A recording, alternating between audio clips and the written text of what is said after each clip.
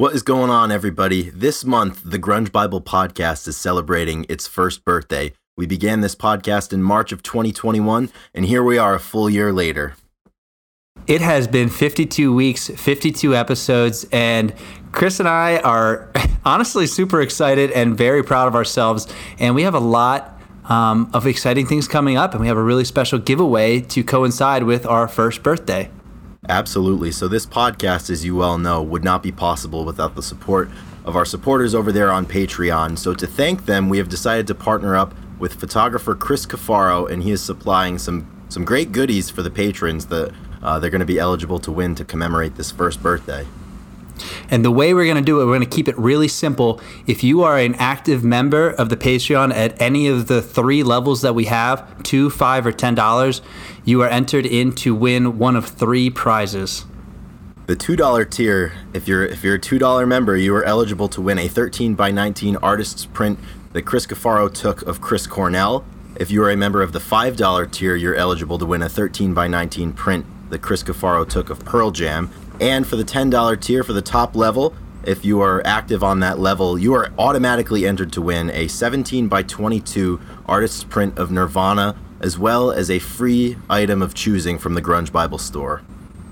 So basically the entire month of March, we're going to have, hopefully, a ton of people sign up. And then at the end, come April 1st, we're going to choose one from each tier, and that's it. And we're going to give away some awesome gifts, and we're super excited about it. It's that simple, guys. You guys are the reason that we're here, and if you're interested, get that Patreon subscription in by March 31st. We'll be picking the winners the following day. And if you want to get in and then delete it right away, that's fine with us. Go ahead. But if you go ahead, but you got to get in there. Ticket. Time's running out. Yep, you get in there for one, and there's a good shot of winning because right now, I mean, we have, I think, 35 total members across three tiers, so the odds are pretty good. Get your name in there. And who knows, you could have a great piece of art hanging on your wall. Thanks, as always, for your support, and we look forward to another full year of podcasting. Ethan, are you ready for it? Chris, I'm super excited. Next year, it's going to be even bigger and better giveaway, but for now, let's just focus on one episode at a time, one giveaway at a time. Let's roll it, people. Rock and roll. Rock and roll.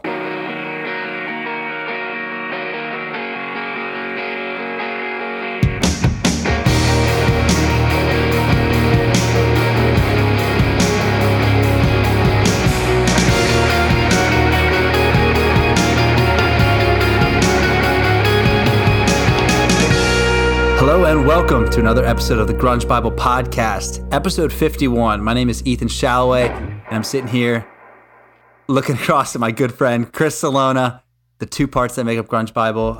Chris, you got a retro jersey on today, is that right? What is that? I do, yeah. This is really, really old. So back in, I think, the 80s, my father used to own a sporting goods store, and this was one that was left over, so this thing is much older than I am. So I needed to spice it up for the. Yeah, it's a Patriots jersey from back in the 80s. Yeah.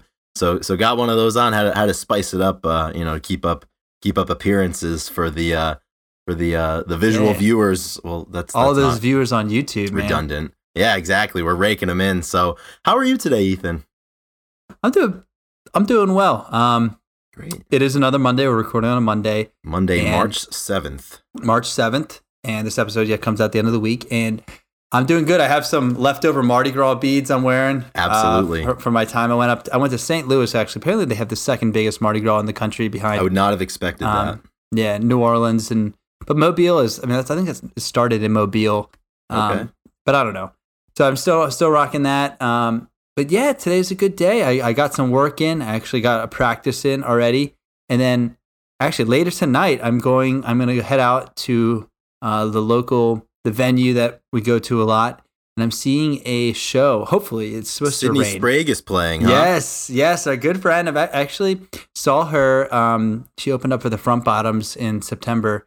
And we've fallen on. She has an awesome album and just really awesome music. And I hope the rain holds off and we can go have a great show. She's opening for Dashboard and Jimmy Eat World. But honestly, Chris, I might not even stay. I'm just going for her. It's all about Sydney, 100%. I mean, Jimmy Eat World is, play the middle. I can't. I don't know if I can. I don't know if I can last. You know how long they're gonna wait? They're gonna deny you the hose water until it's too late. It all depends whether they just get out and dispense with it early or make you wait. There's no way that maybe they will open with that. Sometimes bands do that. Yeah. Do you have any opinion on Dashboard Confessional?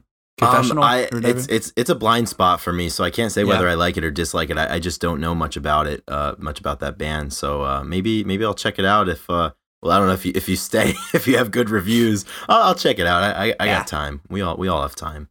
So I'm pretty excited. It's definitely a jam-packed Monday, but I'm glad that we can do this. We can get together. This is always needed, always fun. It's been a little bit since we recorded as well. It has been. I think it's been about a week and a half. Feels like forever since we recorded. It really has. And I think, speaking for myself, although I think you feel similarly, we are both beginning to break out of our winter malaise. The gears are starting to turn. We're becoming busier. Your competition schedule is starting. I was on the road last weekend. I'm coming down to Birmingham this week. We're going to get together. That's going to be great. I was in Charlotte, North Carolina this past week.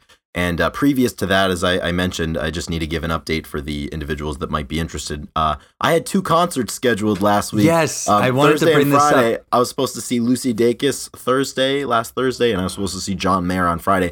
Both of them were canceled because of the COVID. So that happened. So I am 0 for 2. So fingers crossed that you can get your ass to a show tonight, because if not, we can't go 0 for 3. We can't strike out. So you got to at least get a foul tip in there or something.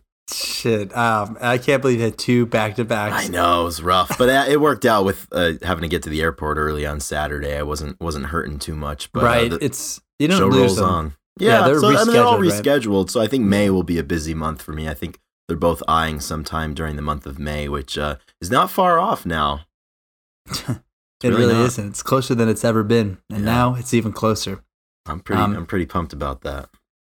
So we have a really awesome episode coming up. We actually have an album anniversary that we're going to be talking about and digging into. But before we do, we'd like to thank our Patreon sponsors, because they make this possible. You guys that chose to support us with either $2 shitty cup of coffee, $5, $10, whatever it may be, or if you're just listening. But those people a part of the Patreon.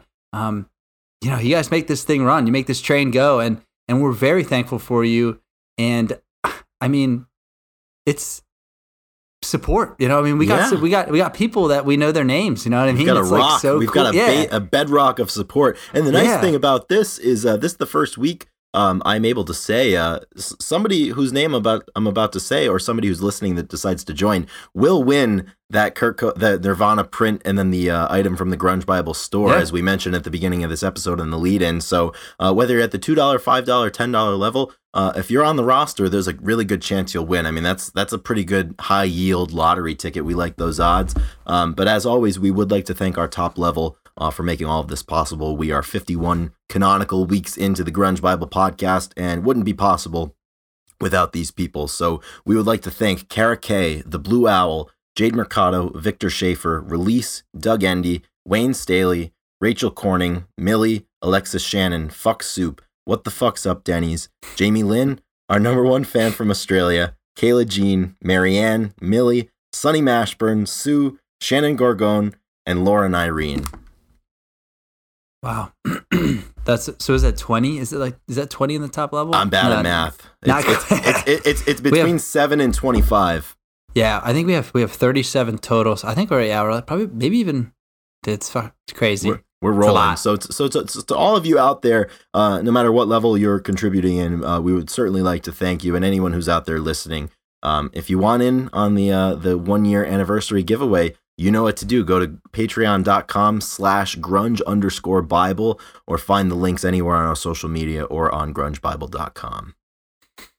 Oh man, it's gonna be sweet. Great. I cannot wait till the end of the month to be able to give some stuff away. It'll be fun. April 1st, April Fool's giveaway. That's kind of antithetical. It's not a joke, though. It is not a joke. We will be giving items away, physical items that you can win.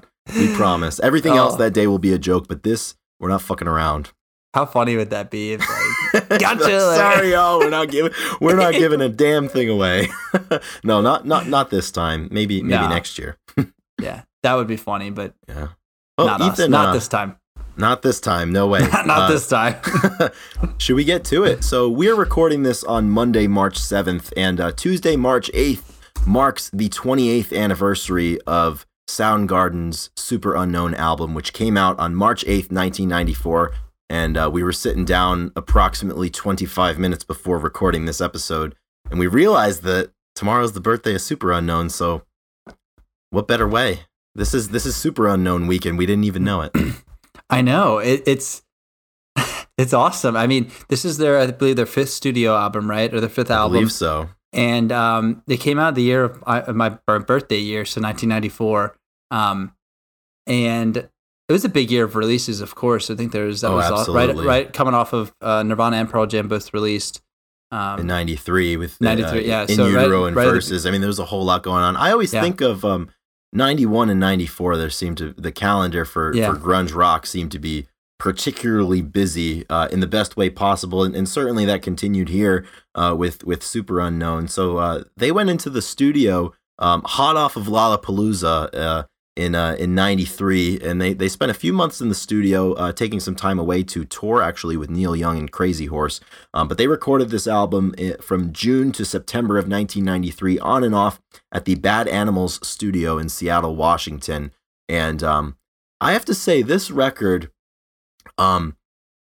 I think for me, Bad Motorfinger is always going to be the top for me. But I think when you look at Soundgarden and their progression as a band and what their sound was, this fits perfectly between what they did with Bad Motorfinger and what they were to do a few years later with Down on the Upside. I think it's a perfect stopping point on that road. And like, there's a lot on this album that sounds like it could have been on Bad Motorfinger, and there's a lot on it that, you know, a couple of years later, when you learn what Down on the Upside was, you're like, oh, that sounds like a Down on the Upside song. And it's just really, for me, this album challenges me in a way that Bad Motorfinger doesn't, just in the terms of everything that's going on and the different sounds and the different time signatures and the different instruments and the different utilization of vocal presentation. And it's really a special album. It's actually the first Soundgarden album that I owned myself. I have a CD of this somewhere that I used to rip every time I would hit a road trip. I have this one specific memory of driving, I think, to Kansas City, Missouri or something, and I listened to this incessantly on the trip. But yeah, Superunknown. What do you think about this record? Yeah, I think, like you said, I mean, it's their fifth album, and I feel like it is kind of a turning point. I think I've heard Chris talk about it, where like this was their people. They've been around for like, you know, almost 10 years together as a band, but like, I don't know.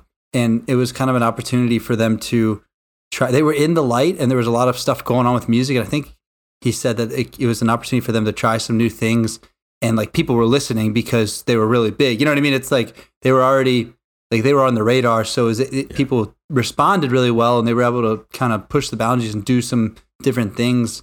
And I think it was really good. It was really good for them. I mean, some really great songs come off this album. Some of the most popular songs they have, obviously. Yeah, and that's a great point that you made. By 1994, I mean, Seattle was directly positioned under the microscope. And I mean, any sort of music that was coming out of the Pacific Northwest, people were listening to because of the grunge craze that was occurring. And certainly this was a fantastic record. And I think anybody that had this in their crosshairs were certainly not disappointed. So when they did release this album, it debuted at number 1 on the Billboard 200. And in 1994 alone, it went on to sell 2.5 million copies. And as we sit here today, it has sold over 9 million worldwide since its release 28 years ago. 9 million copies. That's a lot. Like, I'm sitting here, so our podcast right now has 75,000 downloads, and that feels like a fuck ton of. Yeah, that feels like that feels like a large amount. So I can't quantify creating something. One piece of work that goes 9 million. Exactly, not 52 bullshit podcast episodes. Well, yeah. Oh my gosh. I mean, it is just truly one of my favorites, and I mean, it starts off, you know, we can pretty much go song by song, and I mean, there's no filler on this thing. And it starts off with Let Me Drown, and for me with Let Me Drown, It just kind of feels like you have Matt Cameron and he's holding court. The way that song starts with the drums, and it's interesting to me, the whole band this deep into their career as a band together. I know that, you know, they had changed bassists a couple of times, but their ability to still be innovative and to try new things and to venture into different stylistic waters and to have it click right away is just super, super impressive. And I think that's a one constant that I feel front to back on this record. Right after Let Me Drown, we go right into the some nice intro guitar by Kim Thayil coming in with My Wave, and just classic Soundgarden kind of lead guitar where it just kind of like comes in, a little space in between, goes high pitch, high pitch. I'm not good. I'm not wailing on the guitar with Kim. Yeah, exactly. I'm thinking drum turns. I'm trying to think of like the high tone. That's the thing though with Kim's guitar and Chris, his guitar parts. It's that distinct sound that is almost kind of difficult to describe. You don't know what adjectives to use, but when you hear it, you know. And that intro to My Wave is great. And I mean, the lyrics top to bottom on this record are great, but My Wave has one of my favorites. Don't come over here and piss on my gate. Save it, just keep it off my way. I mean, so people want to do you wrong sometimes. They're trying to come over and piss on your gate, but sometimes they just got to save it, keep it off. So that's really what's going on there. But this is a good album for lyrics. There's a lot. There's a lot of good stuff, and I forgot about that one. You mentioned that one before the episode, and that is a great line. Yeah, and speaking of the lyrics, I mean, when you go into the third song with Fell on Black Days, I mean, I don't know that there's a better commentary on human struggle within this genre. Maybe I think River of Deceit is a peer to this song, but whatever I've feared has come to light. Just when every day seemed to greet me with a smile, sunspots have faded, now I'm doing time. And I know we've spoken about this before, I think on the mental health episode, but it's really eerie, especially looking back, knowing what we know about what lay ahead for Chris Cornell, obviously, and the struggles that he endured in his life. But I mean, this song is just, I think, a masterclass in explaining human emotion and the dark side, I think, that everybody has in their brain that you hope doesn't cross over into the other parts of your life. And this is, I mean, this is a tough listen. Still. Yeah, and just the way it finishes. The last, how would I know that this could be my fate? And he kind of repeats that a few times, and it just finishes with Chris. And it's just a good, like, I don't know. I'm kind of thinking, like, I was thinking about how we were talking about Lanigan and how a few, like, his songs that have the instrumental, like, finishing. I feel like there's a lot of Cornell, like, where he finishes, and it feels similar to me, the way they kind of, like, end songs after, like, pretty heavy lyrics throughout, and then they kind of I don't know, something about either them playing music and then him singing like a lasting note or something, but they both have a way of kind of closing songs in a beautiful way, and this one really gets it, keeps the song going. And there's space for the lyrical subject matter to just kind of linger and sink in a little bit, and I definitely feel that at the end of this. I mean, because verse after verse, line after line in this song, I mean, they're just hitting you with heavy shit. So you kind of have to have something that kind of fades out. And it's always interesting for me the way artists and bands structure their albums. I mean, you have a song like that, and then you roll into Mailman, which I think, Ethan, you're a fan of the Mailman, aren't you? I am. Yeah, I think I don't remember. It like kind of happened, I think, through the pandemic where we started listening. Me and you like would send it back and forth more often, because I feel like it's recently that I've been like really, I hammered it out a lot. And for some reason, it's just such a I don't know, it's such a great, just, marching kind of, it's just a good song. It's just a good Soundgarden song. I'm headed for the bottom. I'm headed for the bottom. Yeah. For all your kisses turn spit in my face. And it's, I don't know, it has it all for me for whatever reason. I think maybe because I didn't listen to it a lot, like early on, it wasn't on the radio. So like I kind of came into it a little bit later. So it's still like, it's just still really one of those songs that I just love getting behind. Looking up the live videos, I think I did fair share for this one. Yes. And for me, Mailman sounds like the band that did Bad Motorfinger. Like if this song was on Bad Motorfinger, I wouldn't think twice about it. I think it fits, and it's crazy. Like I was saying at the beginning, they just seem to kind of ping pong back and forth between the Bad Motorfinger sound and the Down on the Upside sound on this record. Which obviously, I guess when you put the two together, it's the Superunknown sound. I mean, what better example of that than the title track, which is next up, which is Superunknown. And this song is, I mean, it's just another great one. And that's the thing. I mean, this is the fifth song, and this is not a short record. This has 15 tracks on it, and just song after song after song is, in my opinion, pretty top notch. And I think with this one, being the lyrical analyst or over analyst that I am, I still don't really know what it's about. I don't know what the Superunknown I was gonna ask first you. It steals your mind, and then it steals your soul, man. I mean, that's just how Alive it goes. in the Superunknown. Yeah. I mean, it's one of those perfect examples that I couldn't define it, but Ethan, when you're in the Superunknown, when you're alive in it, you know. When you're alive in the Superunknown. What do you think, has he talked about the title, like, or the album title at all? Have they why they chose? I guess why they chose. I'm actually not sure, and I know at some points Chris was fairly tight-lipped about the subject matter of a lot of his songs, and then other times he would openly volunteer. But I'm not sure about this one, but I kind of like it not knowing. I kind of like with this one not knowing what it's about, what the Superunknown is about. Well, I think what it comes down to is like, first it steals your mind, and then it steals your soul. Yeah. That's exactly how the album, that's how it goes. First it steals your mind, then it steals your soul. There's really nothing else to say. Alive in the Superunknown. Absolutely. So the next song on the record is Head Down, and the bassist Ben Shepherd contributed the music for this one. And I think this one is overlooked a lot, and I feel this way a lot about what Soundgarden does, but I think in particular this song, the music and the guitar at the beginning is just kind of hypnotizing for me. And it's just the way they do that and the way they recorded Chris's vocals for this one is just... it kind of gives you a little chill, in my opinion. And you said this one that Ben Shepherd wrote, was this his? He has Ben one Shepherd at the wrote end the of music. Yeah. What did he?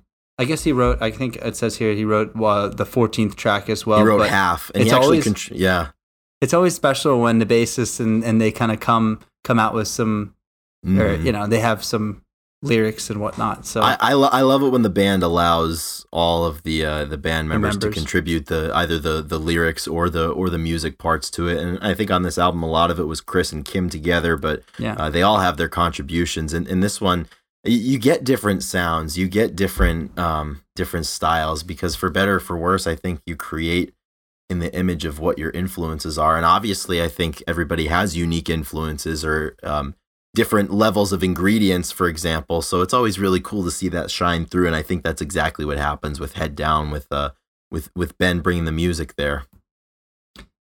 And I think that because our next song, because when you have songs like Black Hole Sun, you have room for the bassist to write a few songs. Because absolutely, this one probably sold about 3 million of those records of the 9 million. Yeah, this song is, probably their most played song. It's the most played song without a doubt, without question. And this is quite a different. This is kind of enters into the as we've talked about the Soundgarden that is super trippy and kind of psychedelic. Exactly. The psychedelic side of the band, and where it's not as it's heavy, but it's like it's a different type of heavy. It's more like it's just like what is the word I'm looking for? Because it is still heavy. And I don't know if that's just because it's Cornell, the way he sings and the way he kind of like. It kind of like falls down like Black Hole Sun. It's kind of like it's kind of like spacey almost in a way. It's this psychedelic spacey kind of just trippy thing. And obviously, I think my perspective of it is subconsciously influenced by the music video. Obviously, which we've definitely talked about this. We've definitely spoken about the music video. But that's what happens when you have say moments and interactions with certain videos and songs, but that's all you can think about when you hear it. And it's like that beginning, the first time we saw it, we've talked about this, me and you, in the Pittsburgh training hall. Yeah, at 6 a.m. we were watching the just music tired, video, just completely exhausted, and then this thing comes on, and it's just like, whoa. It's trippy. We don't know what's going on, and of course, you want to try to explain it and try to understand the music video. And this song is, I think, my favorite. My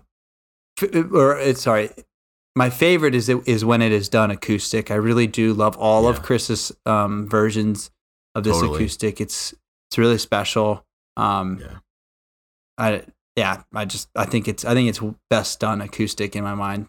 Yeah, I certainly would agree with you for live performance, but for me that studio performance of it is just so captivating, and the way they were able to get the instruments to sound, and it just makes it so trippy and so unique. I mean, I don't really think there's anything out there, or even anything within Soundgarden's discography that sounds like it. And kind of talking about ping-ponging back and forth between those styles, then you move on to Limo Wreck, which for me, once again, it sounds like something that could have been off of Bad Motorfinger. And I think this lyric, or the lyrics in this song are just an ultimate, one day you'll see kind of thing. And I think one of the lyrics in here is just absolutely fantastic. It's when the whole thing blows away, I won't pretend. It's just, it's heavy shit, man. Yeah. Did we skip a song at number 8? Oh fuck! I was gonna say I was all ready for Spoon Man. Kick me off the island. Let's move. Excuse me. I guess I was excited talking about the Limo Wreck and the bitterness. I mean, Limo Wreck is in my great. life. Obviously, I was kind of thrown off though because I was ready to talk about Artist Spoon Man. Artiste the Spoon Man. Well, let's get to it. Let's backtrack here because obviously this is Spoon Man. I mean, that was song. The first single from this album. Oh yeah, yep. First one.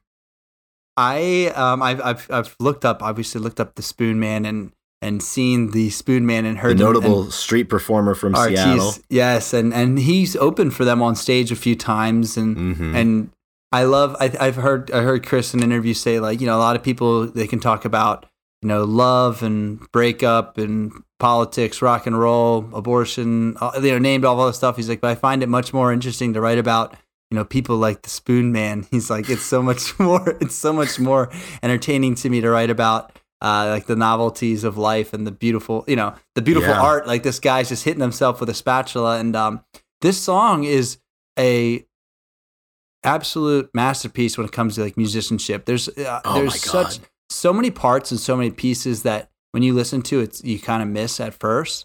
But then if you have time to break it down and there's some really sick stuff going on. This is one of those songs that you have to listen to a few times, and each time you can pick out one or two things to listen to and just isolate. And it's like those videos. Like each time, watch someone different, and you get it's like the same thing. Each time you listen to it, you listen with a different instrument in mind or a different part. Yeah. So a fun fact about the Spoon Man, the song is there's the origin story to the song. So back in 1992, the Singles movie came out, and Spoon Man was originally written for the soundtrack of this movie. So at the time, Pearl Jam's Jeff Ament was tasked with creating the fictional band name in the movie, which ended up obviously coming out as The Great Citizen Dick. And apparently at the time, one of the working titles that he had come up with, either for the band or for the song, I can't quite remember,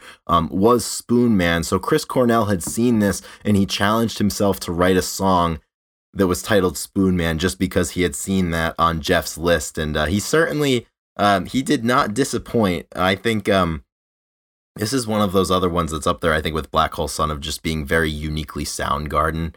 And it's just, I think of Kim's solo in there too. It's just kind of piercing, and it stops and starts a couple times before he just rails into it with Chris giving that high shriek. I mean, his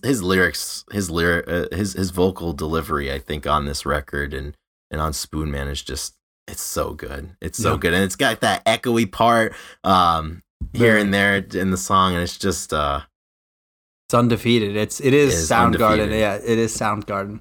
It is undefeated. So we, I guess I'm pulling myself out of the limo wreck. I'm dusting myself off since we already spoke about that one. So that brings us to The Day I Tried to Live, and this is far and away one of my favorite Soundgarden songs. Once again, being the lyric obsessor that I am, I mean, this one's just a home run. And this is another one that is, when you listen to Chris's vocals, it's just kind of doesn't make sense that a human being could deliver something like that. And even live, for most of his life, he was still able to deliver this one in a way that would just blow you away, which was really, really impressive. Because I mean, I don't think with all the training in the world I could come close to being able to deliver something like this, but it's just got that descending guitar riff from Kim at the beginning and throughout the entire song. You know, Matt's drumming and Ben's bass fits in so perfectly, and the lyrics are just, these lyrics, I think sometimes when I'm not in the happiest or greatest of moods, I mean, they can fuck you up. I mean, words you say never seem to live up to the ones inside your head, and the lives we make never seem to ever get us anywhere but dead. I mean, come on. But the one thing about it is the repeated line at the end, one more time around. So you keep trying, you keep attempting, and there's like some weird resiliency within all of the struggle. Yeah, one more time around. The day I tried to live just like you. It is a pretty heavy song. It's this also has one of our other favorite lyrics that we like to say to each other when we find out that we're wrong. And it says, "I learned that I was a liar." And just like you. And you know, that is so important, because I think there's a lot of times in life where you may believe something, but then all of a sudden you're either corrected or, you know, you change and you realize that, you know, I'm a liar. You know, I was a liar for a long time. And everybody is, because I'm just like you in that regard. See, I think we all have something in common. Yeah, we all have something in common. Yeah, that's always been a favorite of ours. I can think of many times within our friendship that we've shared. I guess I'm a liar, just like you. It's so funny. Like, you take a song like this that's so heavy and has such a dark meaning, and I almost sometimes feel guilty attributing such lightness to it in terms of conversation. I mean, it's the same thing that we've done with Wood, which was written about Andrew Wood, and most certainly about drug addiction and darkness and things like that. And it's become a lighthearted moniker that you and I text to one another at the beginning of a work week or something. But I kind of feel bad when I do that, but also at the same time, I think that there's the understanding that when art is put out into the world, it is up to the interpreter or the viewer of that art, or the listener in this case, to take it and apply it to themselves in which way that they choose. So I certainly, you know, maybe I'm a liar about that too, though. Who knows? My gosh. Okay, so the next song is Kickstand. Yeah, you're gonna have to keep me on track here, since I was gonna say I'll probably jump back to Louder Than Love for the next song and just or go right to Fresh Tendrils. Exactly, that's the main attraction. We're all waiting for that. Yeah, one. Go ahead. So Kickstand, that was the first song that they recorded for this album, and for me, this feels just like No Attention on Down on the Upside. It's just super, super hard driving. It's got a lot of forward momentum. And I think anytime Soundgarden did that, it's just always impressive for me what Matt Cameron was able to do on the drums, because he was able to play so fast with such motion, but also so heavily, which once again, I never understand why the Pearl Jam fans shit on Matt Cameron, because they say he doesn't play like Dave. All they got to do is listen back to him back around here, and I mean, he was a masher, and he still is. And this is one. It's the great song for the second half of a record. I mean, this is just, and like you said, it's a great pick me up after. The Day I Tried to Live. I mean, and Limo Wreck. I mean, those are both slow, heavy shit songs. Yeah. And it's just about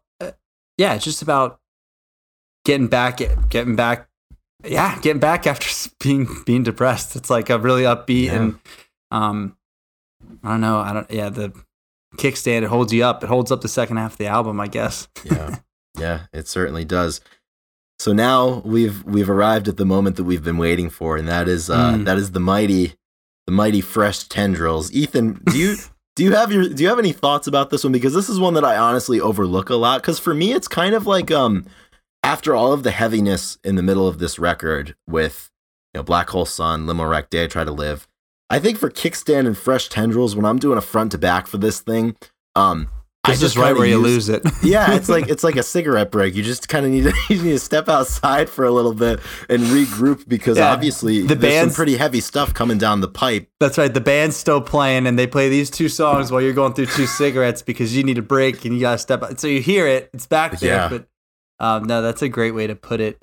Yeah, because for me, it's always been with Kickstand and Fresh Tendrils. It's just like the back half of the album, good music, but not something that has ever really connected with me in a deep way. Yeah. Probably because I think, like I said, in my front to back listening sessions, I don't know that I've given those songs their proper due. But it's so hard to divvy up your attention because, like I was saying, I mean, some of these, two of these last three songs for me are all timers for Soundgarden, and I think the first one, which is the next track up here, is 4th of July, and I still stand by the fact that if I had to show a human being who didn't know Soundgarden, if I had to share them one thing that would just leave them speechless, I would give them the 4th of July.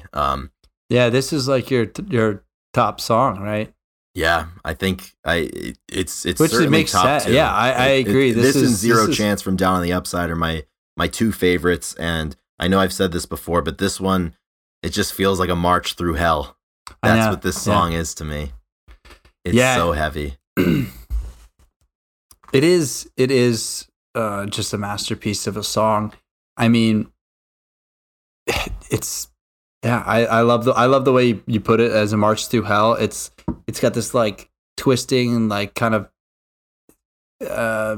sinister almost. It's sinister and like intertwined, like vine type of, I don't know. Yeah. And I don't know how you can get much more apocalyptic than, quote, down in the hole, Jesus tries to crack a smile beneath another shovel load. Yeah. I mean, that might be my favorite Chris Cornell lyric of all time. And the funniest thing, or the most interesting thing, this song was written about an acid trip that Chris Cornell had that happened, I think, to be around the 4th of July.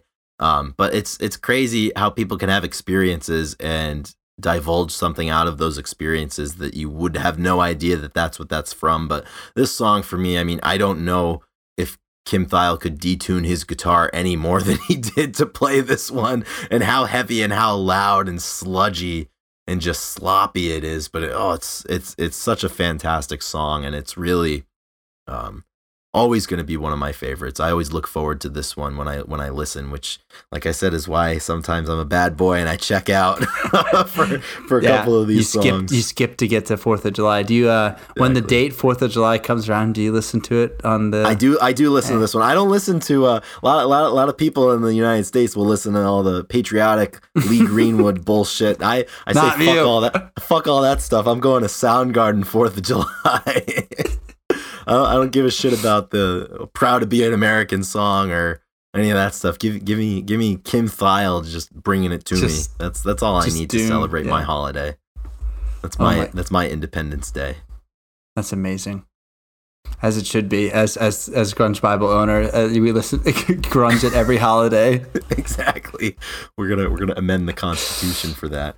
So we have two songs left on this record. The 14th and second to last song is called "Half." And this one is the only one on the record, and it might be the only one, period, or the only one that I'm aware of that Ben Shepherd contributes a significant vocal performance to. And I'm not the biggest fan of this song. It sounds super different. I think there's a sitar in it. There's some weird stuff going on. But I love it when bands do this stuff. It's like on No Code when Stone Gossard gets to sing on Mankind. I love it when they let people do things in the band that they are not particularly or not most frequently accustomed to doing. And I think it's great that they put this on the album. And like I said, it just sounds so different. There's a lot of different instrumentation stuff going on, and it's echoey. It's kind of I don't know. It's just a strange composition, but like I said, I really appreciate it when bands challenge it's only to listen to strange things. Yeah. And it's only 2 minutes and like it's 15, so short. It's like 2 minutes long, and it's put between 4th of July and then their final song, like Suicide. So I think it just gives you that cigarette break you need before going into the last song after 4th of July. I think that it's at a good place. I mean, it fits, but it's not what people are buy the album for, probably. Yeah, if I had to guess. Yeah, and I think with this album, the two bookends to this album are just great. I think "Let Me Drown" is the perfect intro to the record and what's to come. And I think "Like Suicide" is a great outro. And the backstory to this one is probably not what people would expect, and certainly not what a lot of people I think associate with this song today, given Chris Cornell's passing in 2017. But the story behind this one is Chris Cornell wrote this about an experience that he had while he was recording, and he was in a building and a robin flew into the window. A crow or something. Flew into the window and broke its neck. And Chris Cornell saw that this robin was just laying on the ground, dying slowly because it had a broken neck. And he found a brick, and he gave this robin the coup de grace to put it out of its misery. And there's some allusions and some references to that. I believe there's they reference the brick and birds and flying and everything in this song. And she lived like a murder, but she died so sweetly, just like Suicide. And for me, it's the sound of this song and the music is just it's kind of jarring, I think. And I think it's hard for me to separate this song, as I was saying. It's hard for me to separate it, certainly knowing what I know about how Chris Cornell passed away and everything. Yeah. It's I think it makes it a lot more difficult to listen to, and I think I approach it differently now than when I did when Chris Cornell was still with us. But I mean, it's just another fantastic song, and I think once again, it's kind of one of those songs that they give you some time to just let it linger in the outro and as things close down, and it's much needed, certainly after this song, but obviously after the preceding 14 songs. I mean, this whole album is just it's hard to put into words how complete it feels and how just how perfect it is in a way. It serves its purpose perfectly. Yeah, this is a beautiful last song, in my opinion. I think it really is. It is tough to listen and read the lyrics and think about it all now. There's a couple years past passing of Chris,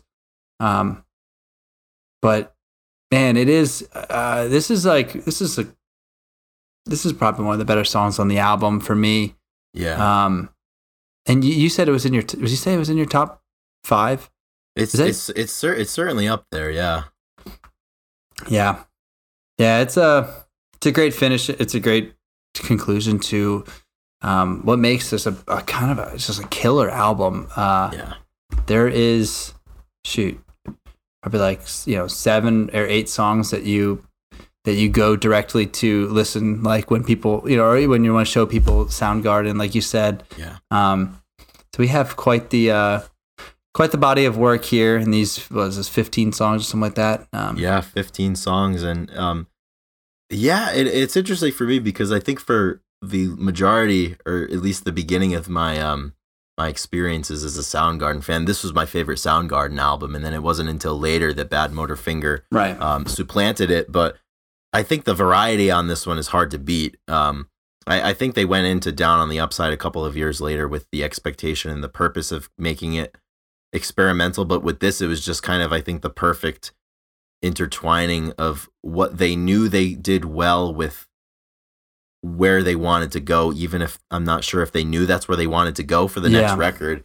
And it's so perfect. It doesn't feel like there was an agenda to make it sound the way that it did, but it just ended up that way. And I think it's like a happy accident almost. But man, that's a good point. Yeah, and for me, like I say, Bad Motorfinger I think is my favorite still, but it's 1 and 1A with Bad Motorfinger and Superunknown. Just depends on what when you get asked the question, you just have a tendency to be in a more Bad Motorfinger mood more often. The leaderboard's always fluctuating. Yeah. There's songs and albums always moving up and down the list. But if you had to pick a favorite from Superunknown, is there one that stands out for you? Even if it's just today, like this is the one that is my favorite today. I do really like Spoon Man and Mailman, which is funny. And then of course I do The Day I Try to Live is probably the top three. I mean, I don't know, 4th of July could also be there, but I'd say those three. How about you?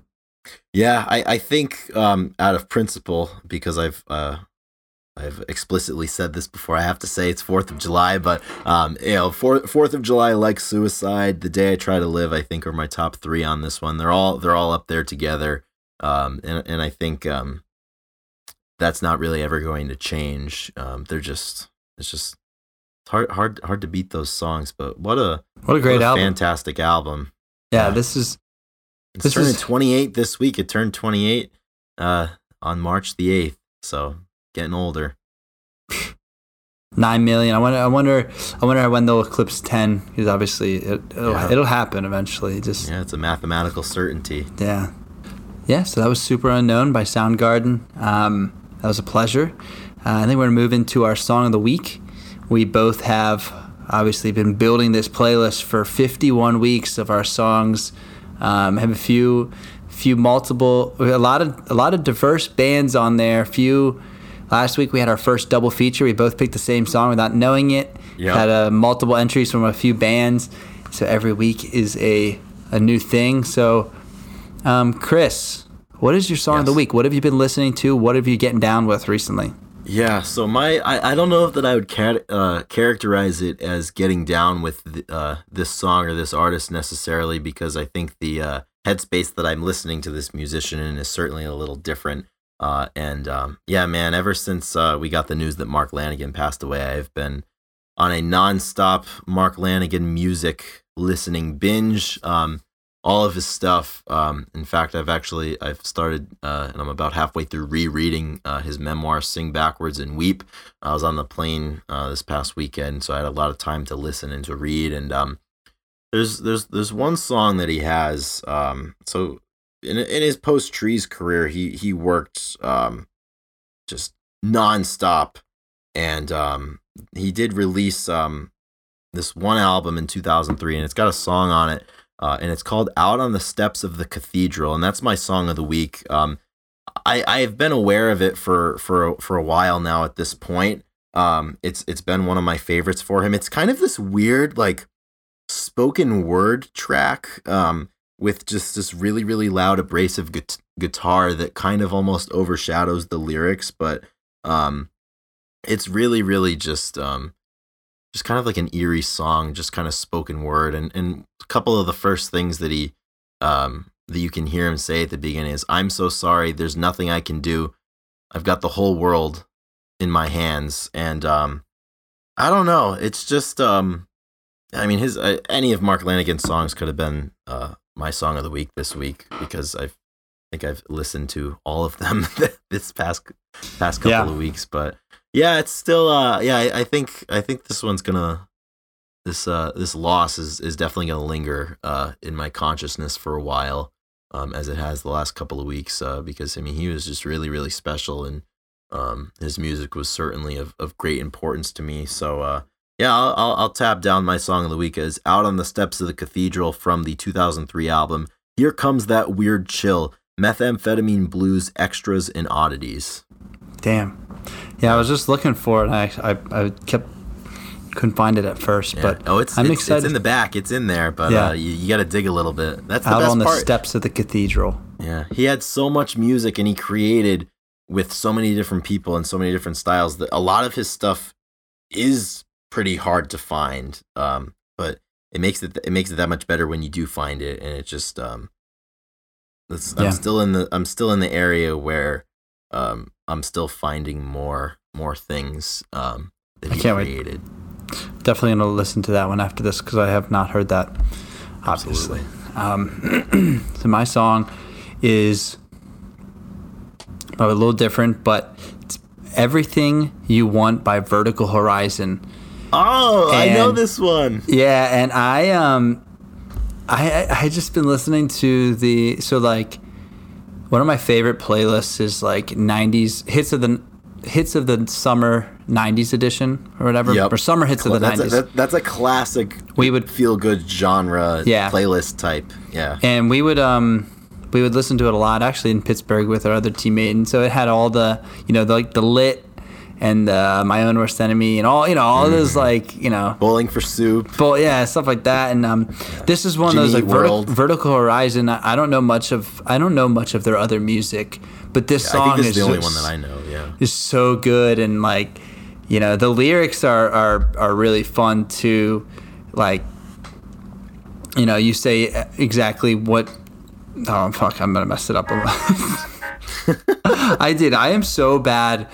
This is the people can hear this too. I am like one of the worst as far as like lyrics and being. I can listen to a song a million times and I fuck up the lyrics. Like I can. Our brains work exactly opposite in that regard. I'll listen to it once and I'll know it. Like yes, exactly. Like it is so.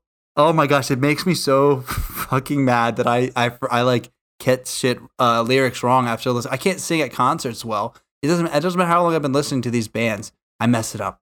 And it's so frustrating when I'm like such a big fan and I look like I don't know the lyrics because I can't, but I know them, but I don't know them.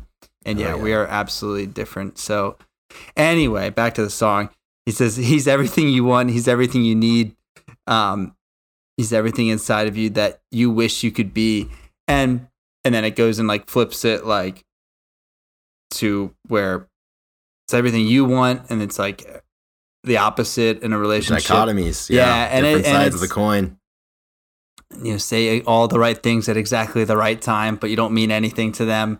And it's just a good melody. It's a good like, great hook. Yeah, like it's just a really kind of peaceful, and you just kind of find yourself humming it and thinking about like, it's just like timing. It talks about it's like timing how you could be everything for somebody, but they don't notice you, but at the same time, like you're everything for somebody, but you don't notice them, and it's just timing and the situation. The world's a funny place. Yeah. Gets you thinking. So that's a great song. It's such a fun song to me, and that's what I've been into recently. I'm just trying to get the fun songs. I think that temperature's warming up. Yeah, we're gonna be heading outside. We're going to be getting a beer. We'll be listening to some of that this weekend. I'm excited for that.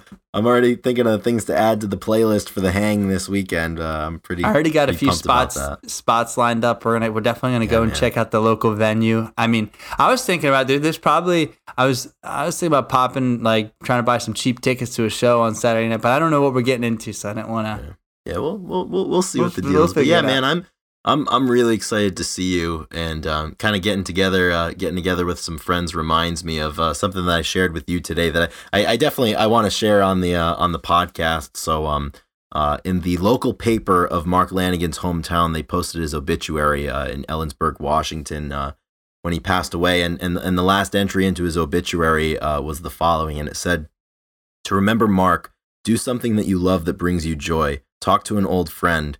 Walk your dogs and hug them. Throw a baseball." So I think it's always a good reminder. And it's definitely, reading that today, I was certainly excited to come down this weekend to spend some time with you, a longtime old friend of mine. But that definitely kind of frames it in a more of a special way, because those opportunities, they're never really guaranteed and you never know. So I'm really looking forward to it.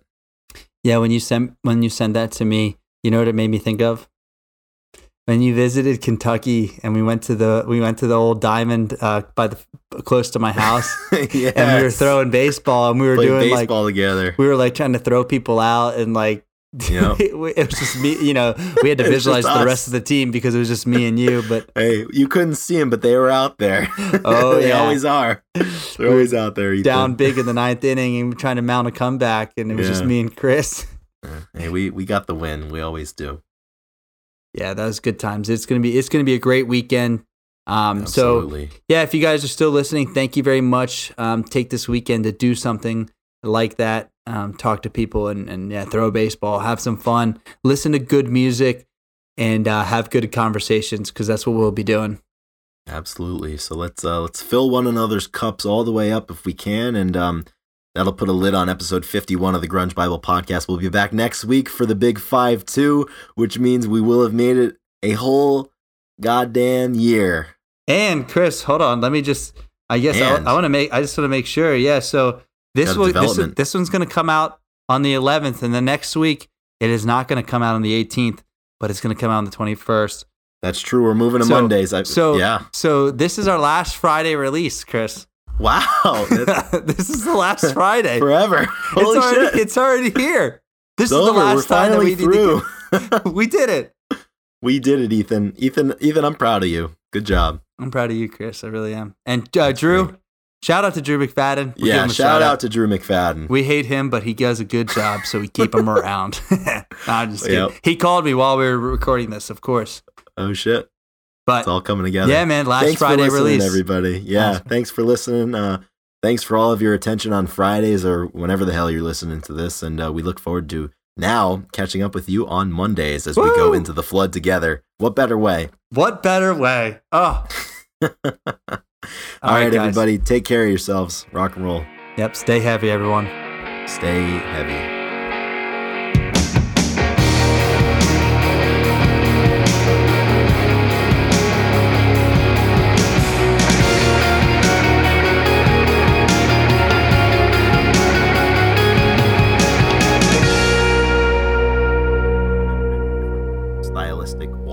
And to have it click right away is just super, super impressive. And I think that's a one constant that I feel front to back on this record.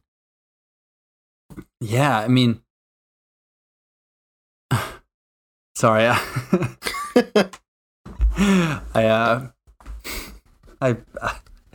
blanked right there. Okay, yeah. Do you want to go song by song, or how do you want to bounce around? I have things to say song by song if you want to. Yeah, I don't have.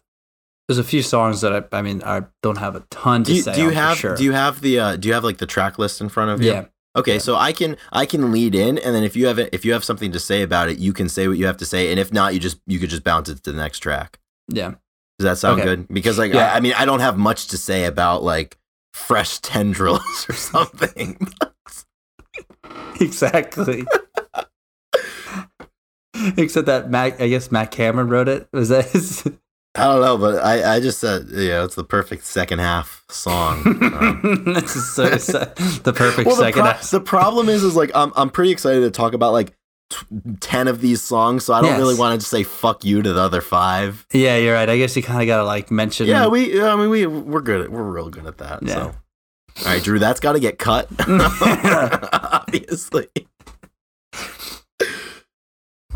I'm not even sure what. I haven't listened to. Yeah. All right. Next one. All right. So I just said that shit about Let Me Drown with Matt.